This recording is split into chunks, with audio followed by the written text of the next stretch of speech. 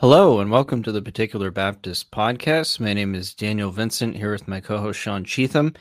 You can check us and other podcasts out at reformpodcast.com. Also, check out our blog at theparticularbaptist.net. If you're watching on YouTube and have not yet subscribed, hit that subscribe button and hit the bell to be notified when new videos come out. I want to mention a couple things, but a couple announcements before we dive into our topic this evening. Number one, I know with the whole James White controversy, there have been some that have asked for clarification on what the issues are, and we will be putting out a blog post hopefully next weekend, kind of fleshing out some of those issues with relating to James White and the doctrine of God. So be patient with us. We'll be coming out with something here soon to hopefully clarify some of that. And I did respond to at least some of you in the comments on that post that I put. So hopefully that will be helpful, but keep on the lookout for that for next weekend. Lord willing, we'll have a blog post out that will hopefully clarify that further. And number two, I had announced this a little while back, but we are continuing to work on our book project. As you know, we're looking at writing a book on the doctrine of God, introducing it for young children. We're working on that. It's taking our time, but making progress. We have a table of contents out, and we finalized assignments on who's going to write what. So we're working on getting that scheduled out and what that's going to look like. So please keep us in prayer as we work through this. It's timely that it's coming out now, especially with all of these revised discussions on the Trinity and the doctrine of God. So I think it's good timing. But keep us in prayer. That we would speak truthfully in this book, that we'd be able to present it to children in a way that is understandable and that parents can present to their children these fundamental issues of the faith. So please keep us in prayer as we continue on that, and we'll provide more updates as we go along. But with that, let's get to our topic tonight. We're going to be continuing on in Orthodox Catechism. We're skipping chapter 8, and the reason we're skipping chapter 8 is because we talked about this topic. It's on the Lord's Supper. Chapter 8 is dedicated to the Lord's Supper, but we spent quite a bit of time in an earlier chapter. Excuse me, I don't remember what chapter it was exactly, but in an earlier chapter, we spent quite a bit of time talking about the Lord's Supper, and so we felt it wasn't really necessary to continue the discussion again. So we're skipping chapter 8 and we're moving to chapter 9, which is called the third part of Man's Thankfulness, introductory questions, third part of Man's Thankfulness.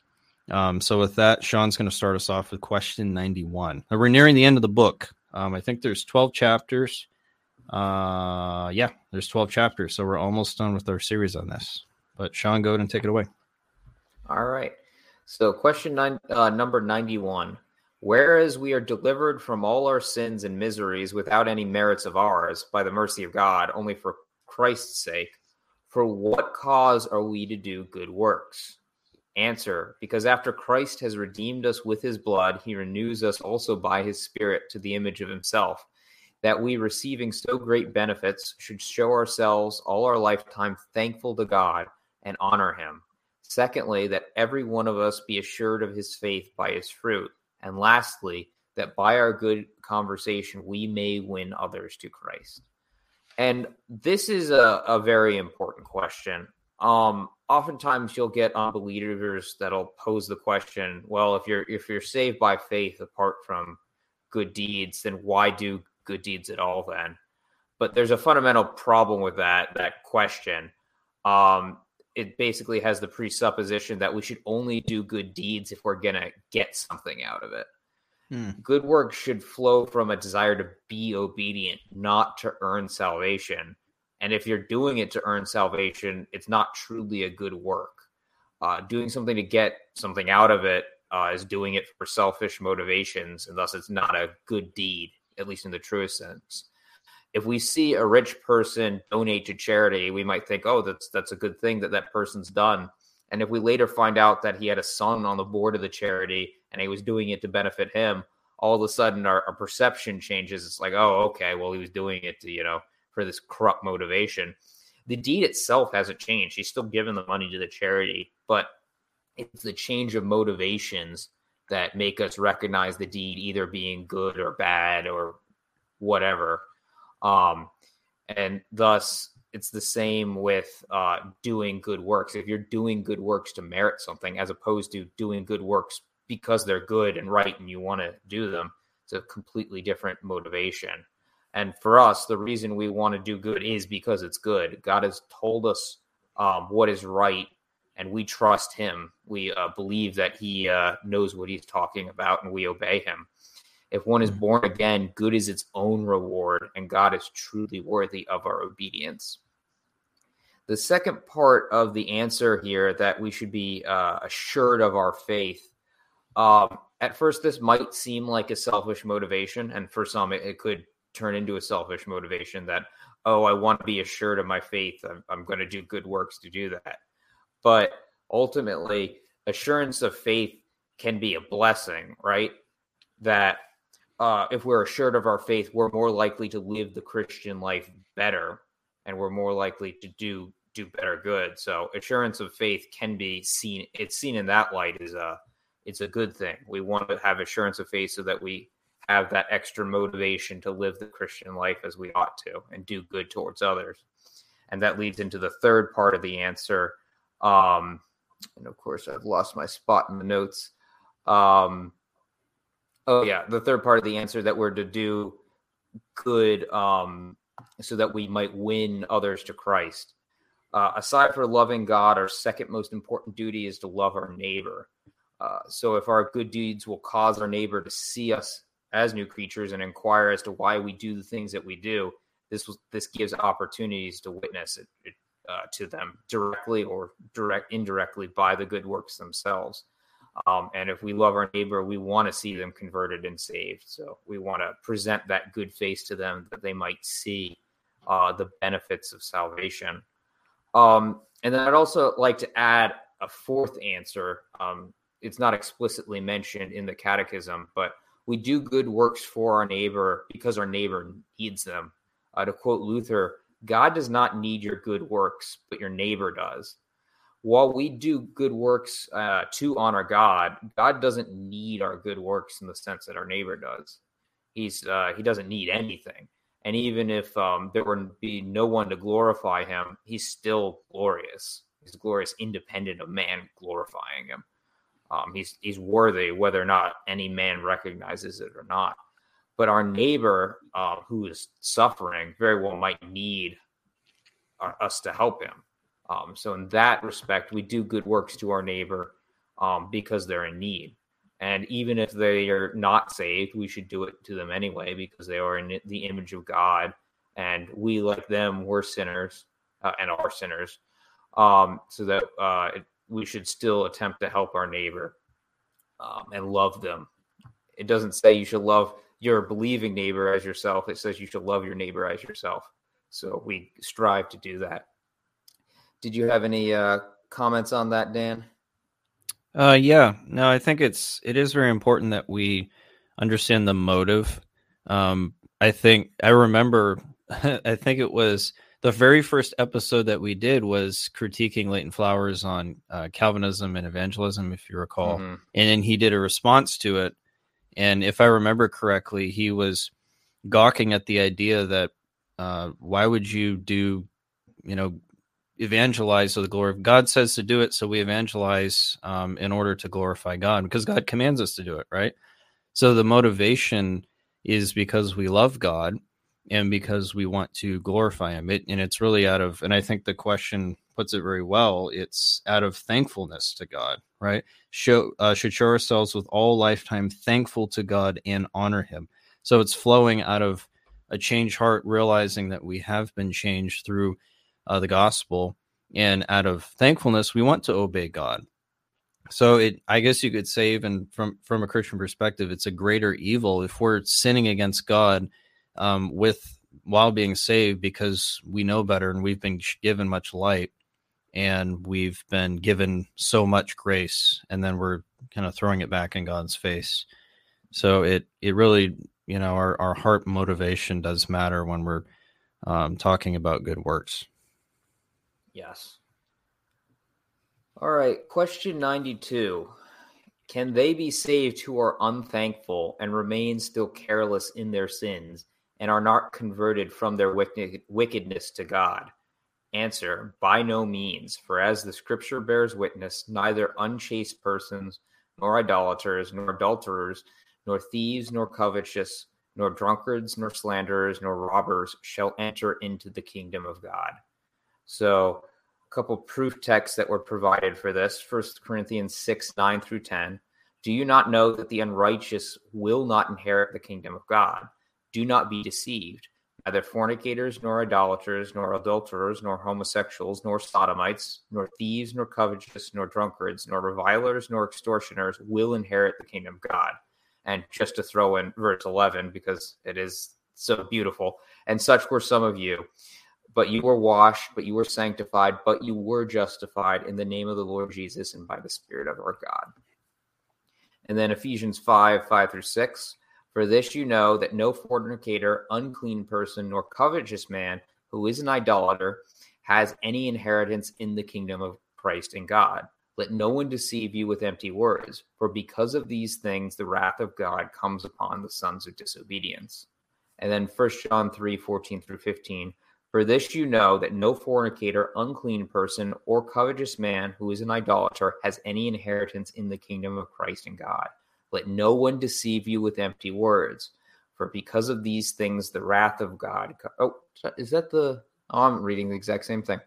I don't know. I must have miscopied that. I apologize.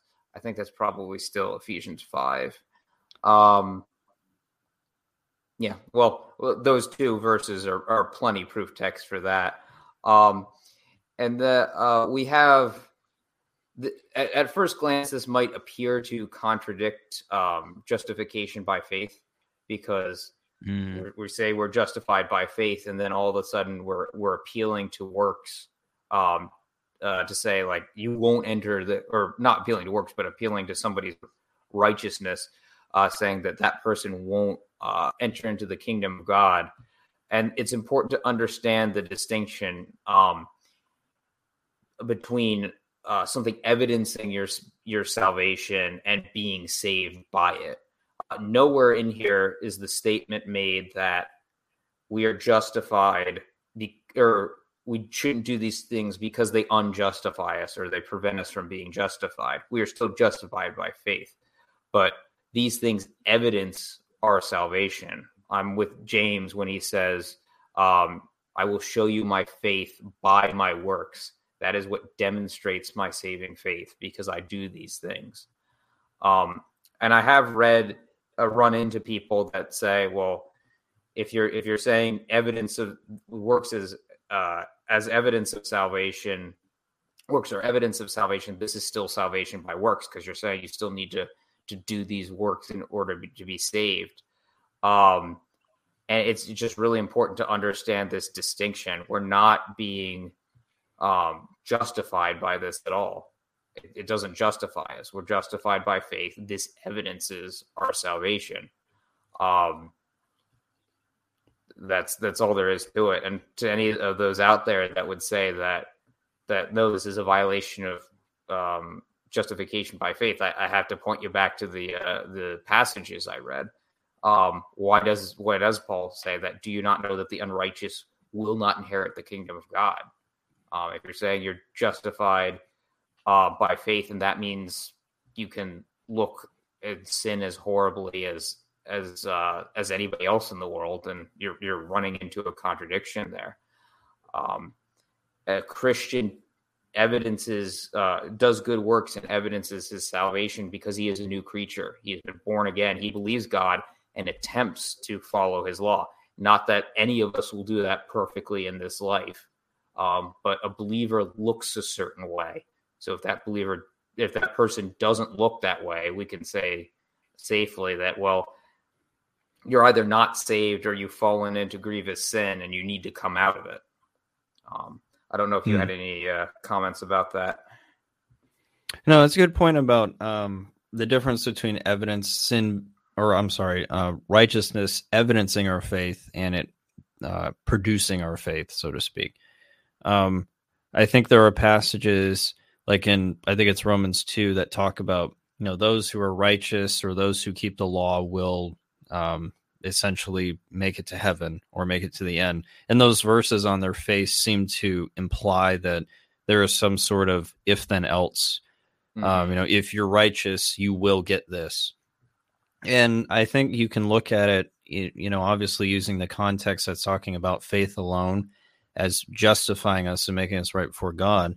But we can look at these passages and say, well, yes, if I am righteous, I will make it, but not because of those works, because it will evidence itself. I'm living out these things in my life as a result of the faith that I have that was given to me as a free gift. And therefore, I'm living out my life in as a result of that, and I will make it to heaven, but not because of those works. So people who do live righteously will get to heaven, but not because of those works. And I think it takes looking at all of Scripture as a whole and having a hermeneutic of in that sense that helps us to understand those verses. Because if you just take them by themselves, then you will run into that error. Yeah, it's important we note that these verses are not prescriptive. It's not saying don't be righteous so that you get to heaven. It's descriptive. Right. It's saying that no, don't you know that fornicators and unclean persons, all these things won't go to heaven. It's a description of people not going to heaven. It's not prescriptive saying don't be a fornicator or be righteous in order to attain heaven. That's not what it's saying there. Right. Yep. Running all kinds of problems if we do that. All right. Question 93. Get to the right part here. There we go. In how many things does true repentance toward or conversion to God consist? It consists of the dying or mortifying of the old man and the renewing and quickening of the new man. So this is really talking about here the doctrine of repentance, and it consists of the dying or mortifying of the old man and the renewing or quickening of the new man. Repentance is not only necessary for salvation. We see this call from our Lord to repent and believe the gospel. We see in Acts chapter 2 that they were to repent and be baptized for the remission of their sins. So the call to repent is always coupled with the call to be saved or to have faith, right? Salvation and repentance and faith are all tied together. So it's not only necessary there, but it's something that's to continue throughout the Christian's life. It's not something that you just do when you're saved and then you can just live how you want. No, repentance is an ongoing process that takes place throughout our lives and is really an evidence of sanctification and is probably the primary means of sanctification as it relates to us directly. And we see very clear examples of the call to live holy lives in the Scriptures. Romans 6:4-6. Therefore we were buried with him through baptism into death, that just as Christ was raised from the dead by the glory of the Father, even so we also should walk in newness of life. For if we have been united together in the likeness of his death, certainly we also shall be in the likeness of his resurrection, knowing this, that our old man was crucified with him, that the body of sin might be done away with, that we should no longer be slaves of sin. So very clearly here, there's the contrast between the old man who was a slave to sin and the new man who has crucified his sinful nature and lives in newness of life in accordance with the gospel. This doesn't mean he's perfect, but this person has put aside the way that they live and said, I'm going to follow Christ, and they've united themselves in baptism, identifying themselves with Christ, and their lives are to change. Their lives are not to remain the same. That's very clear here. There is a contrast made. Colossians 3:5-10. Therefore put to death your members which are on the earth, fornication, uncleanness, passion, evil desire, and covetousness, which is idolatry. Because of these things, the wrath of God is coming upon the sons of disobedience, in which you yourselves once walked when you lived in them. But now you yourselves are to put off all these: anger, wrath, malice, blasphemy, filthy language out of your mouth. Do not lie to one another, since you have put off the old man with his deeds, and have put on the new man, who is renewed in knowledge according to the image of him who created him. So again, the contrast here, you're putting off the old man and you're putting on the new man. And Paul is speaking to Christians, and this is in the present tense. So he's speaking to Christians in how they are to live out their lives continuously. It's to be a continuous putting to death. It's not a one and done deal. It's a continuous thing that they are to do throughout their lives, putting to death. And Paul is not giving an exhaustive list of sins here, but he's giving an examples of things that we are to do: evil desires and sins of the tongue, sins of passion, and all sorts of different wicked things that we are to put away from us. And we're to speak truth. We're to put on this new man that we claim to have. So it is imperative, and even the book of First John, I think, is very clear as well. Going back to Sean's point about evidence of salvation, talking about the good works as being evidence of those who claim to follow Christ. If you say this, then this should be your lifestyle. If not, then that means that your claim is false and you're a liar. That's what we see very clearly in First John. But we see the concept of everything being given to Jesus Christ. When Christians come to him, we cannot come half-heartedly. We cannot come to Christ with certain things that we're holding back in reservations. Christ says that we're to give everything to him, or we cannot be his disciple. We see this in Luke 14, and I'll read just a little bit of it here. He says in verse 33, "So likewise, whoever of you does not forsake all that he has, he cannot be my disciple." And Jesus gave some examples. He gave the example of the king who goes to meet an army and doesn't seem to have enough to defeat the army and ends up having to come to peace. Or someone who's building a tower. He goes to build a tower and he didn't plan out this project right.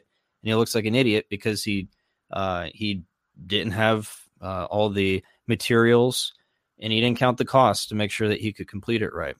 So he looks foolish. So Jesus likens this to the one who doesn't count the cost in discipleship. And Jesus is not saying that it's not possible to become his disciple. What he's saying is that if you don't forsake all that you have, it evidences the fact that you aren't his at all. So it's a mark of a believer. And this would include our sin, right? As we're going through our lives and we're walking in the Christian life, we're not to treasure sin. As Christians, we are to give everything to our Lord, including the sins that we love.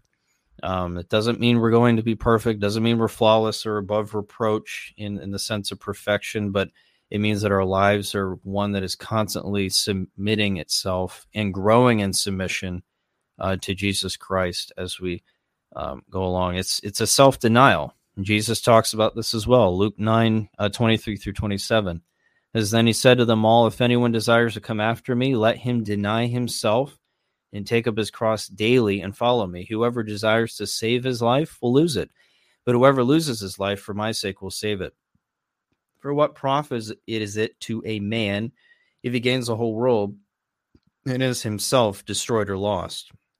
So we're to be sanctified and we're to mortify sin as part of this denial process. We're picking up our cross. We're laying aside those things that we love. And this is really, I think, the danger of the anti-lordship crowd. Those who would say that, we don't need to repent. Repentance isn't necessary for salvation. You don't really need to live a holy life because that's just works. So that's actually confusing what Sean had already addressed, right? It's conflating sanctification with justification, essentially, and not seeing the difference between the two, that works are an outflow of the faith that you have. It's a conflation, thinking that somehow wanting to repent and live obediently is somehow meriting something. It's garbage. That is utter foolishness. So that is a dangerous teaching. Holiness is absolutely necessary for the Christian, and if there is no holiness, there is no life, no spiritual life. Don't be deceived. Don't be deceived. But we see this very much taught in the scriptures. John Owen, in his book, The Mortification of Sin, says, "Do you mortify? Do you make it your daily work? You must always be at it while you live. Do not take a day off from this work. Always be killing sin, or it will be killing you. Your position in Christ and the new life that you have in him does not excuse you from this work. Those who neglect mortification allow the inner man to perish," end quote. So we must be vigilant. We cannot take a day off of fighting sin. And it may seem like that we're spinning our wheels, or, we have what's called besetting sins that sometimes come upon us, and we feel like that we're not getting anywhere. We're not growing in our sanctification. We're not to give up. And that's why we look to the one who satisfied the perfect law of God on our behalf that we can't keep. And I think that seeing ourselves spinning our wheels is a lesson in humility, because it helps us to remember that we can't do it on our own, and we're going to fail if we try to do it on our own, and only relying on ourselves. But the one who has accomplished the law of God for us will give us grace to push through these things, and we do it out of proper love for Christ, and that gives us motivation to move on and push through these things. And question 94 is actually tied to this as well. What is the dying or mortifying of the old man? Answer: to be truly and heartily sorry that you have offended God by your sins, and daily more and more hate and avoid them. So this is talking about godly sorrow, right? A godly sorrow. We see in different places, Psalm 38:18, "For I will declare my iniquity, I will be in anguish over my sin." 2 Corinthians 7:8-11, where Paul is contrasting with the Corinthians the difference between a worldly sorrow and a godly sorrow. Godly sorrow that led to repentance, and a worldly sorrow that does not. So there's a proper way to mourn over sin. We are to have sorrow over our sin. We've offended God, and that doesn't mean that we put on a show where we're having a false humility or a false repentance or an outward, just merely an outward show of repentance. While that's not necessarily a bad thing, we're to rend, as Joel says, that we're to rend our hearts and not our garments.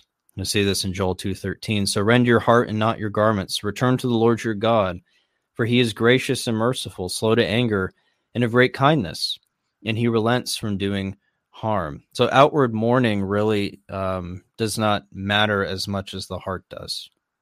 And we even see a fake repentance even in the outward mourning. In Hebrews 12:16-18, "Unless there be any fornicator or profane person like Esau, who for one morsel of food sold his birthright. For you know that afterward, when he wanted to inherit the blessing, he was rejected, for he found no place for repentance, though he sought it diligently with tears." Why? Because his heart was in the wrong place. He wasn't concerned because he had violated God's law. He was concerned because he wasn't going to get the benefits of the birthright as the firstborn. So it was a worldly sorrow. But we are to be heartily sorry for our sin. We've offended God. We're to repent of these things, and that should be a motivator for us to put sin to death. Nishan, do you want to add anything to those two questions? Yeah, going back to the first question and the discussion about repentance and faith, it is important that we understand that they're related concepts, and repentance is not a work. I think some people have the idea when they hear repentance that it's really penance or doing something. But as John the Baptist says to the Pharisees who came out to him, "You brood of vipers, who warned you to flee the wrath to come, bear fruit in keeping with repentance." So bear fruit in keeping with repentance. The fruit is not the repentance, but it's something that comes from the repentance. Repentance, the Greek word that underlies that, metanoia, just means to change your mind, right? Change your mind how? Change your mind in regards to God, that he is right, he is worthy to be followed. Change your mind in regards to Jesus, that he is Lord, he is God, he is the Son of God, that he is right and worthy to be followed. And change your mind about sin, the sin that we once pursued, we recognize now as evil. To live selfishly is evil, and we don't do that anymore. And in that regard, it's a perfect companion to faith. How can you say that you believe in Jesus, but then say, "Oh, but I don't need to repent. I don't need to follow him"? What you're saying really is that Jesus isn't worthy to be followed, and honestly, he doesn't know what he's talking about when he tells me what's right or not, because I'm going to do what I want to do, and clearly, I think that's better. These are related concepts, and you really can't have one without the other. And that's why you'll see in the Bible, sometimes when it's discussing how to be saved, it'll just say to repent. Other times it'll say to believe, and sometimes it'll use both words. If you don't understand these are related, although distinct concepts, you're going to be very confused when you're reading through the Bible. And it comes to like, well, how is it that I'm saved? Is it this one? Is it this one?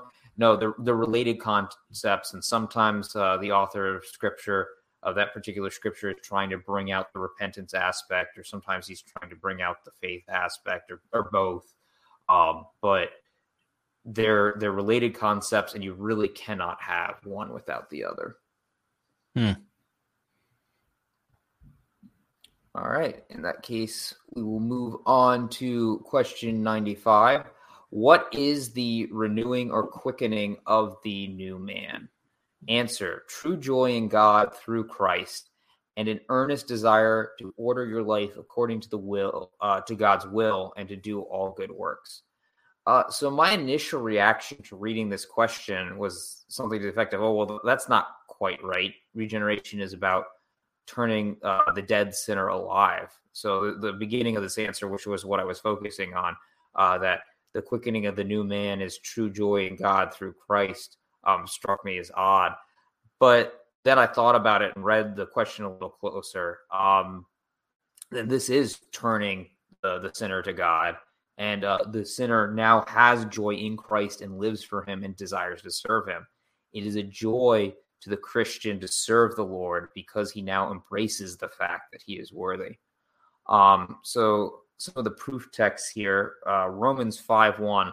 Therefore, being justified by faith, we have peace with God through our Lord Jesus Christ.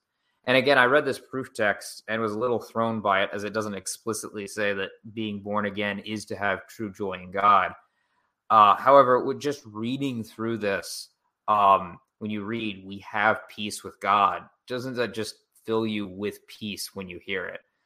We have peace with God, and that peace leads to joy.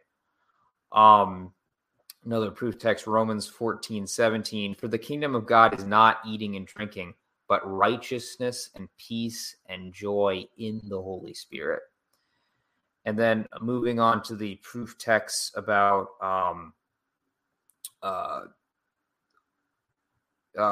ordering your life, desiring to order your life according to God's will and do God's works. Romans 12:1-2. I beseech you, therefore, brethren, by the mercies of God, that you present your bodies a living sacrifice, wholly acceptable unto God, which is your reasonable service. And be not conformed to this world, but be transformed by the renewing of your mind, that you may prove what is good and acceptable and the perfect will of God. And just backing up a little bit, because you have a therefore at the beginning of this section. I beseech you, therefore, brethren. What is the therefore? Therefore, we go back to the previous verse, 11:36. For of him and through him and to him are all things, to whom be glory forever. So the reason why we are presenting our bodies as a living sacrifice, and we're not being conformed to the world, but transformed by the renewing of our mind, is because to him and through him, for of him and through him and to him are all things. All things are to the glory of God, and we recognize that as Christians, so that we want to serve the one who is worthy. And then Galatians 2:20, I am crucified with Christ, nevertheless I live. Yet not I, but Christ lives in me. And the life which I now live in the flesh, I live by the faith of the Son of God, who loved me and gave himself for me. So we have been crucified. We're living, but we're not living. It's Christ living in us. And we're doing this in recognition that Christ gave his life for us, that he's that love. How can you not, without being evil, how can you not attempt to live for that one who loved us like that? Did you have anything you wanted to add there, Dan? Just that the love or understanding, I think when you really understand the gospel in that way, that the one who did love us like that, that really is a motivator for us to obey. How can we sin against the one who showed us that love, right? And I think that kind of goes back to the understanding of the grief and repentance. We grieve because we've offended God, the one who loved us, the one who died for us, the one who saved us. And so it carries more weight when we sin against him, or it should anyways. So it's something I think to keep in mind, and it helps us to be sober-minded as we think about how we're living our lives. If we're cherishing a pet sin, we're blaspheming the love of God. We're spitting in God's face because we are loving that thing more than him in spite of what he did for us. So that really helps to, I think, motivate us and put things in perspective as it relates to holy living. Yeah. Even the pagan world loves those who love them. It's a twisted sort of love, but it is still, in some sense, love, right? They love those that love them, that do things for them. How much more should we love the one who loved us, who gave up his life for us and died a brutal death on the cross, the wrath of God being poured out upon him?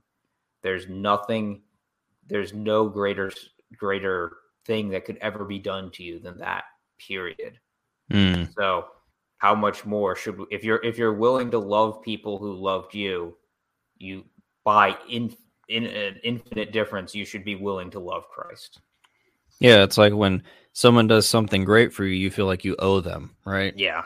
You're like, oh yeah, I owe you one. You got me out of this sticky situation. Thanks. I'll come back and do you a favor later. Yeah. But how much more should we have an attitude of thankfulness and dedication to our Lord, who gave his life for us willingly, in spite of our rebellion. Yep. All right. Final question. Question 96. What are good works? Answer: those only which are done by a true faith, according to God's law, and are referred only to his glory, and not those which are imagined by us as seeming to be right and good, or which are delivered and commanded by men. I struggled a little bit with this question, or this answer. The first part, those only which are done by a true faith. And the citation is Romans 14:23, which says, "But he who doubts is condemned if he eats, because he does not eat from faith, for whatever is not from faith is sin."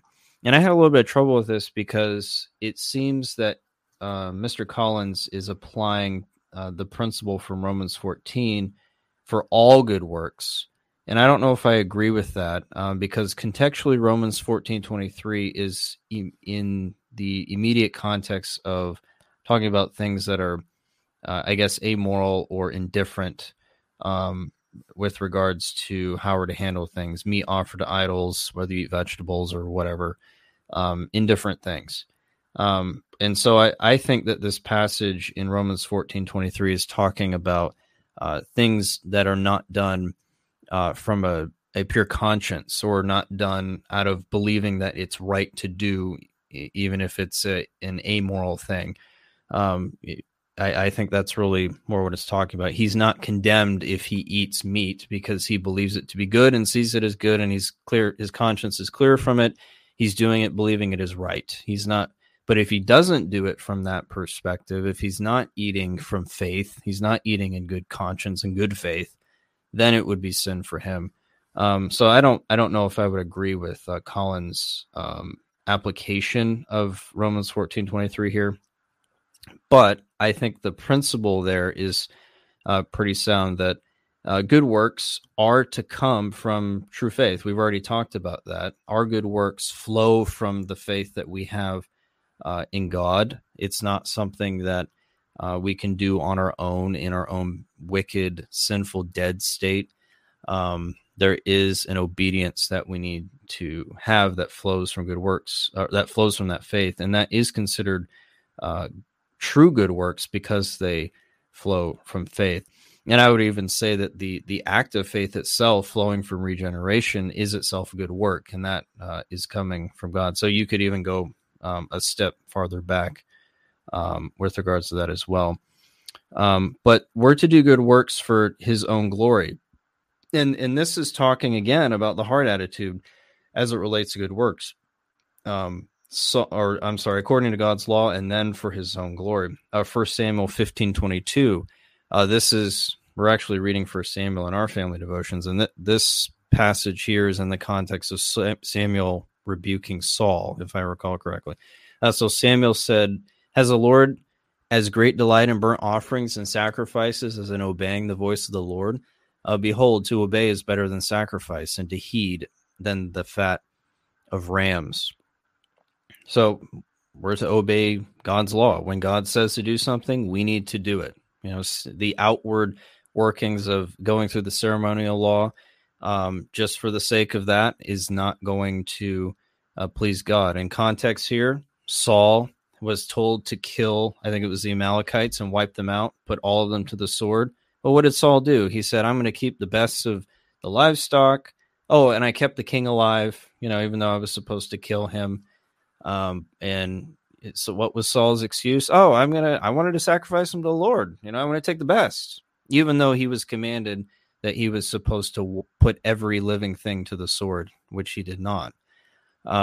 So Samuel's saying here, okay, you want to sacrifice? Well, obeying God is better than wanting to sacrifice. Okay, your intentions might be good and you want to worship God in that way, but you need to obey Him. He said to obey, just obey Him. Do what He said to do first. That's more important than wanting to go through religious motions that you might think are pleasing to God. What's pleasing to God is actually doing what He commanded.